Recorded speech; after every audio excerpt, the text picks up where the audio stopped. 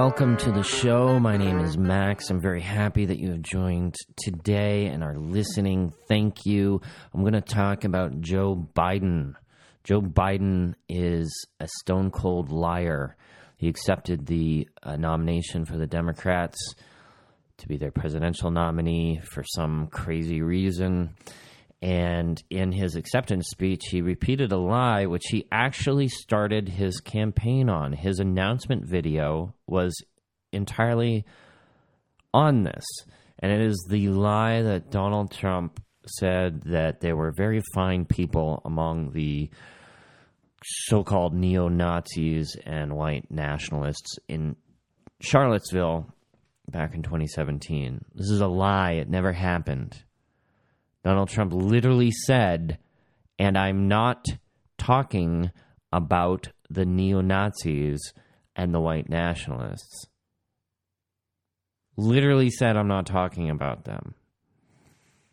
But Biden has run his entire campaign based on the lie that Donald Trump did say that. And Joe Biden's talking about morality. And he's lying. It's incredible. But when you look back at the way Joe Biden campaigned in 2012, for instance, when he said that Mitt Romney was going to put black people in chains, he was addressing a black crowd, and he said that Romney and Paul Ryan were going to put y'all back in chains if they were elected. This is a disgusting, immoral man. This is what Joe Biden said in his acceptance speech. Remember seeing those neo-Nazis and white supremacists coming out of fields. Fields? I don't even know what that's about. Coming out of fields, spewing the same anti-Semitic bile heard across Europe in the 30s. Remember the violent clash that ensued between those spreading hate and those with the courage to stand against it. Actually, that was largely Antifa, which is a violent terrorist group, so they're not so great. Back to Biden. And remember what the president said when asked? He said there were, quote, very fine people on both sides. That was a wake-up call for us as a country and for me, a call to action. This is totally false, disgustingly false. On August 12th, 2017, Trump said it condemned violence on many sides in Charlottesville. And this was, I believe that was the actual day of the event. And if you look at the transcript of the timestamp of when Trump was talking and when the actual, Heather Heyer, the woman who died, she died at, I don't remember exactly right now, but it was like, say, 1 o'clock in the afternoon. And Trump at 2:45 or so, within 2 hours, he was having a news conference for something else. He was asked about it, and he condemned the violence. And if you go back, and you might even remember this, people were saying that he ignored it or he didn't have a good enough response. That was another lie. That was another complete lie because he responded to it very soon. He had a news conference scheduled for something else. He was asked about it. He responded. He responded in a totally acceptable, good, excellent way, which was he didn't have all the facts. Nobody did, but he condemned the violence. That's a good thing. Then on August 14th, he condemned neo-Nazis, white supremacists, and other hate groups. Then on August 15th, he condemned neo-Nazis totally and praised nonviolent protesters on both sides of the statue debate. And, he went further than that. He said there were some very fine people on both sides of the statue debate. He said you had some very bad people in that group, but you also had people that were very fine people on both sides. This is Donald Trump talking. I saw the same pictures as you did. You had people in that group that were there to protest the taking down of, to them, a very important statue and the renaming of a park from Robert E. Lee to another name. So you know what? It's fine. You're changing history. You're changing culture. And you had people, and I'm not talking about the neo-Nazis and the white nationalists because they should be condemned totally.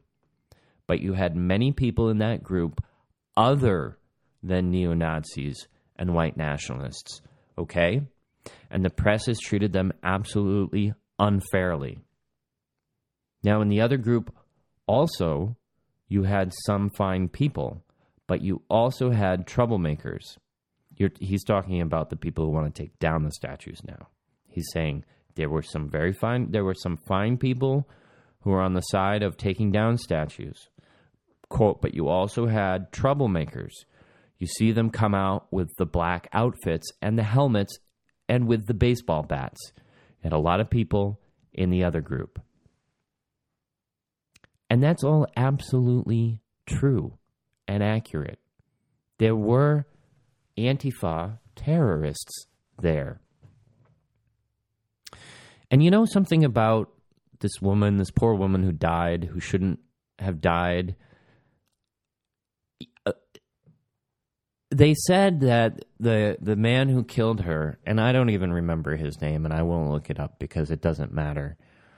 They said that he was a white nationalist or supremacist or whatever. And you know what I think? I think he was mentally ill. I remember seeing a picture of him at the time.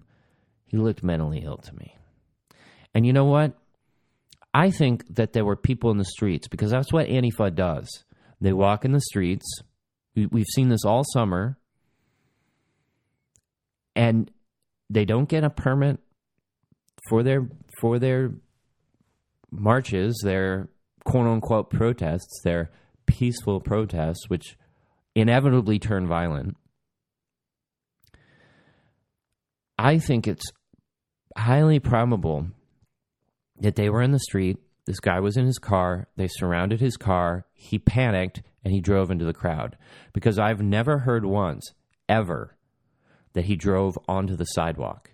Because if she had been on the sidewalk, we would have heard she was on the sidewalk, and he drove into the sidewalk and killed a bunch of people.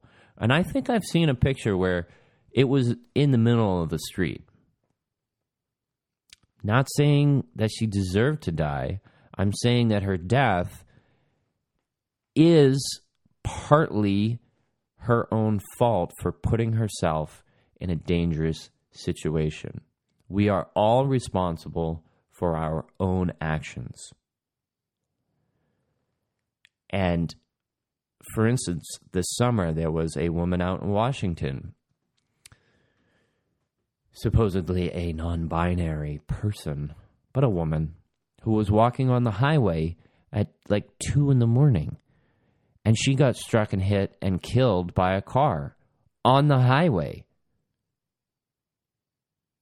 And yeah, I do think that is a very clear cut to me. She was on the highway in the middle of the night. Her death is her own fault. Now, I don't have the same details for Heather Heyer in 2017. Not willing to outright condemn her for being in a place where she shouldn't have been. But there's a lot that we never heard about that case. Like, for instance, where was the claim that the guy who killed her with his car was some actual neo-Nazi? Neo-Nazis? Who are these neo-Nazis? Where do they exist?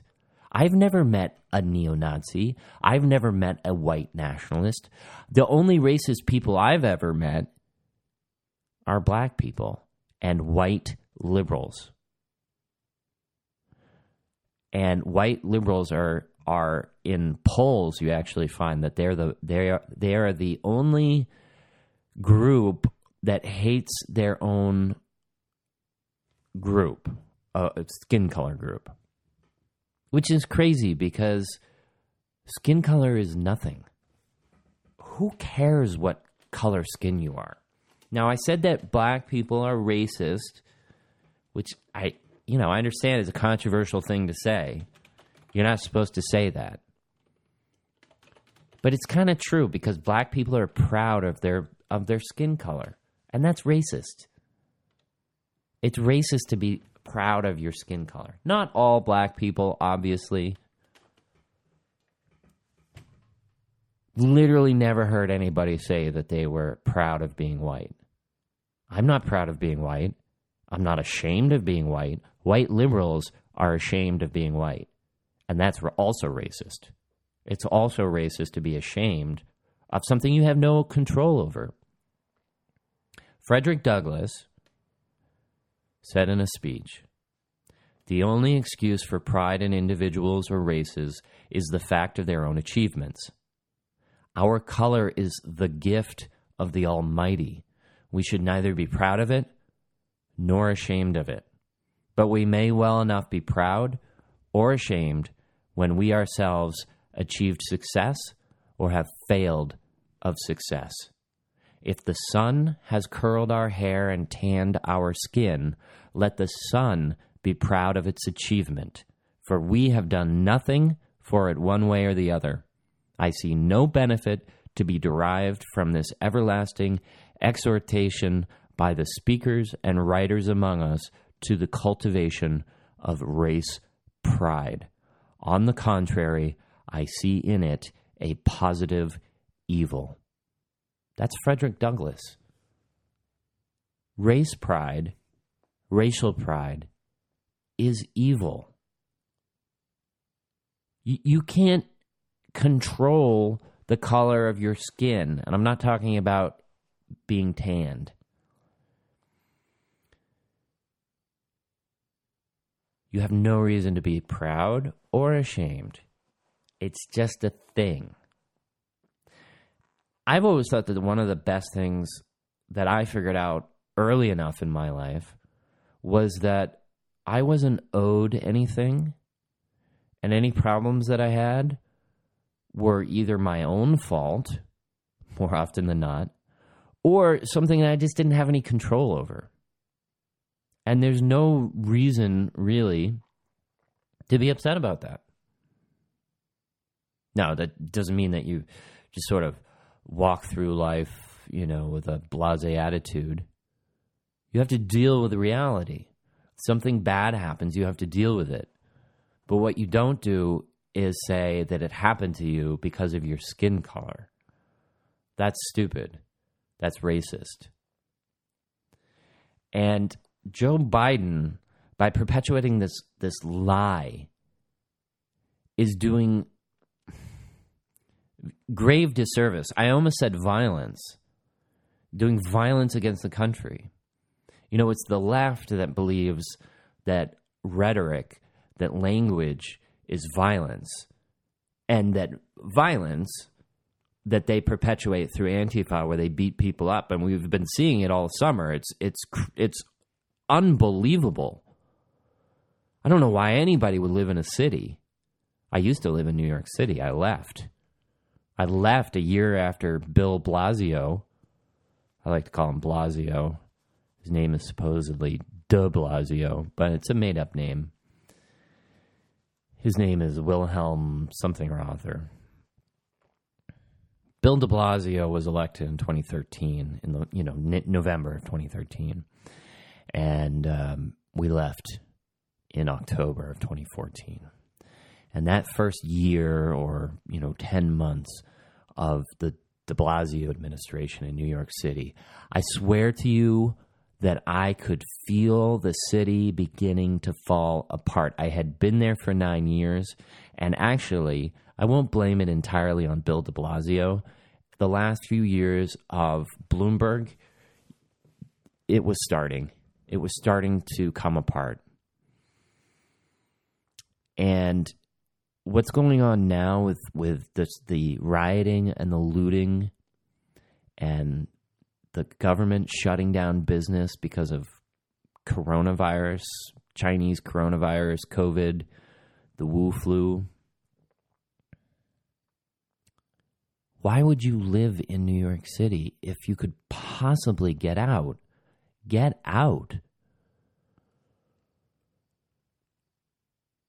And so Joe Biden is perpetuating this lie, and what he's saying, what he's trying to say to Black Americans is that there is racism, there is rampant racism in this country. The President of the United States is a racist who praises racists. And he's saying to minorities that the reason that they don't have whatever they want to have, or that they feel that they don't have opportunities, is because they're being held down by racists. And that is something that I simply do not believe. We all have the same opportunity in this country, in this life, in this country, under this form of government. Or we're supposed to. Where I see the problem is when government tells us we can't do something. We can't open a restaurant because COVID. That is government keeping us down. Ronald Reagan said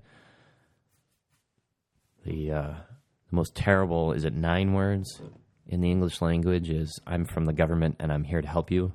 I'm from the government and I'm here to help you. Well, that's like 10 or 11 words, but anyway.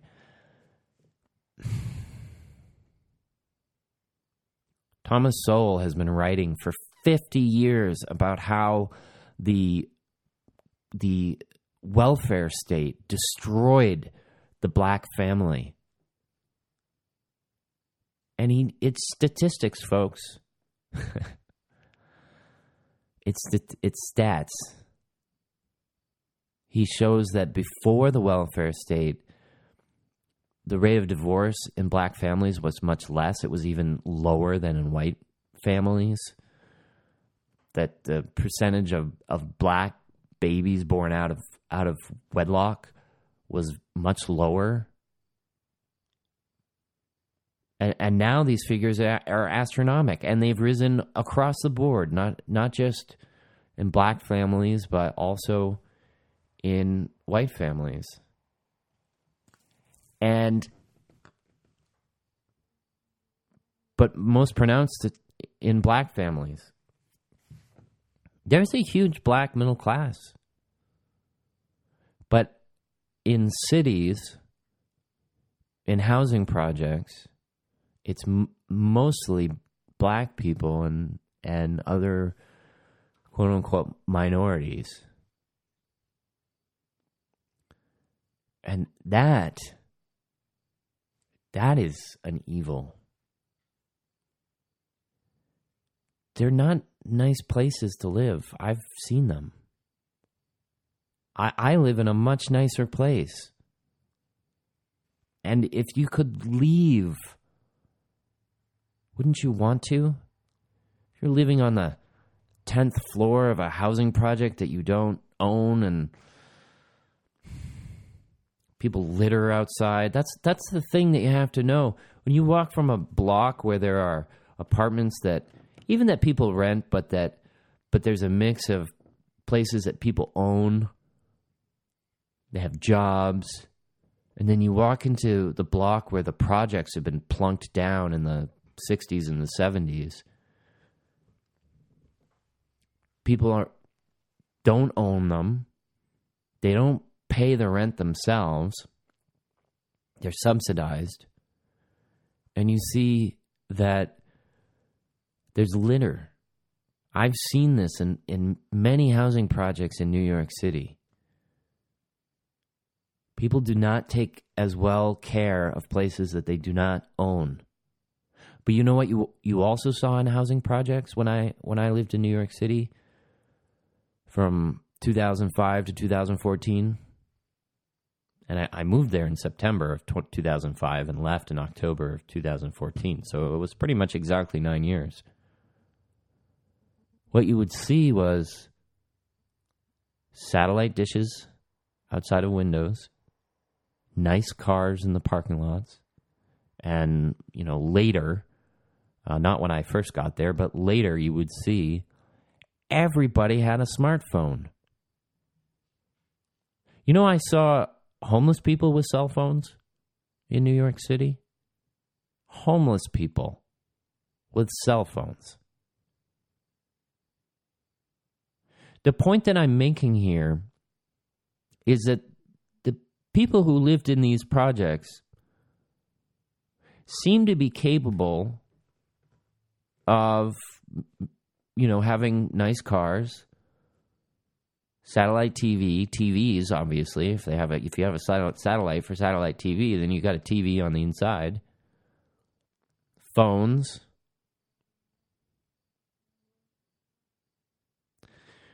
But in order to maintain their housing subsidy, they can't have jobs. In the normal course of things,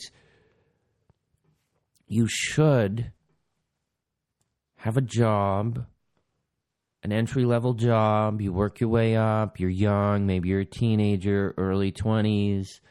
You advance. You can move to a different store. You climb the ladder. That's the way it works. And you start out with a cheap, crappy apartment somewhere that you're renting, and then after a year or two, and you have roommates, and after a year or two, you get a better apartment, and you maybe get married or have a relationship and move in together, even if you're not married, but hopefully you're married, and you pool your resources. So it's not a roommate who you might be friendly with, but it's a life partner. A life partner. You pool your resources in whatever way that means, because that doesn't only mean monetary. Maybe you're both working, so you're pooling your money, but it's more than that.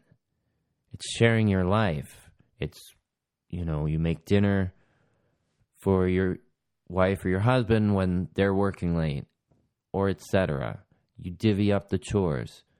It's easier to keep your living space nice when there's somebody else to keep it nice for, and when somebody else is keeping it nice for you.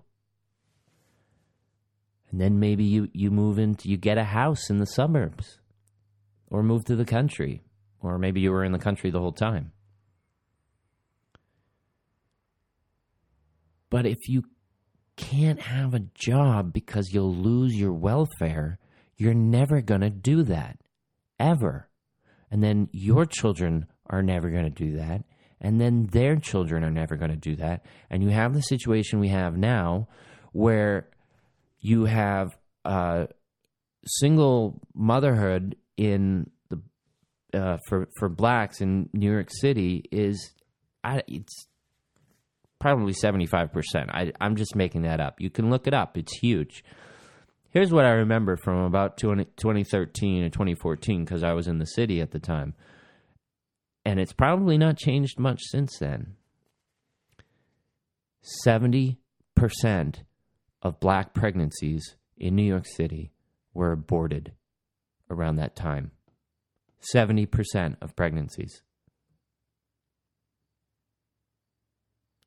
Now, if 70% of, say, young black men were being killed each year, that was each year, 70% of pregnancies aborted, killed, murdered in the womb a year.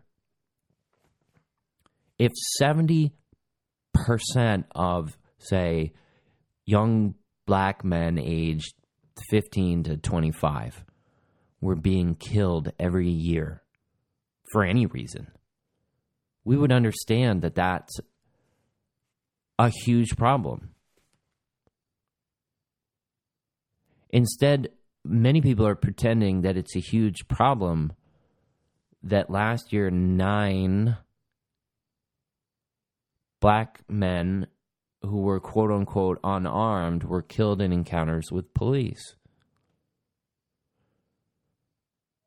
Now, on an individual level, if your brother or son or father is killed or dies for any reason, that is horrible.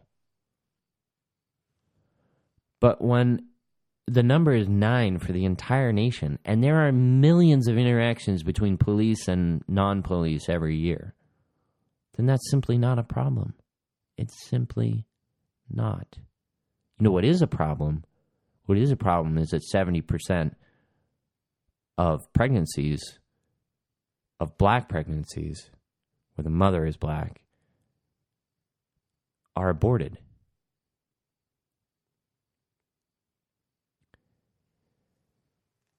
And Joe Biden benefits. The Democrats benefit from perpetuating this system. You heard Joe Biden say, if you don't vote for me, if you're having trouble figuring out whether you're going to vote for Donald Trump or to vote for me, then you ain't black. If you don't vote for me, you ain't black, is what he meant. And he also said, completely unprompted, that unlike the Hispanic population, which is incredibly diverse in viewpoint and opinion, he said that black Americans are not diverse in opinion. And what he meant was that black people vote for Democrats overwhelmingly. Not all black people, obviously, but upwards of 90%. So Democrats are benefiting from this whole system because black people just vote for them no matter what. So far, in the past, that's the pattern. But why? Well, a lot of them believe the lies told by Democrats that Donald Trump is a racist. But why? You know, Candace Owens talks about how one of the big things for her was, because she was a young black woman who was a leftist, a Democrat. And she has said that one of the big things for her was that she noticed that black people loved Donald Trump until he ran for office. He was in all kinds of rap songs. He was a role model for black people. Then he ran for president as a Republican, and all of a sudden he was a racist. And she noticed that. And thought, oh, that's odd. Why is that? I wonder if there will be more Candace Owens. And she's working on it. She's working on it with her Blexit campaign. We'll see. I'll admit I'm entirely uncomfortable with the idea of a black vote or a white vote or a Hispanic vote. We're all Americans. And we should make our own decisions. You know, maybe somebody who happens to be black may think, I am a Democrat because, yeah, I do support abortion, which is killing a baby in the womb. And I do want higher taxes because I perceive that higher taxes will mostly be paid by other people. That's mostly why people support taxes, because they think other people will pay them. And but the benefit outweighs the cost. You hear people say, oh, I'll pay more taxes if it means free health care.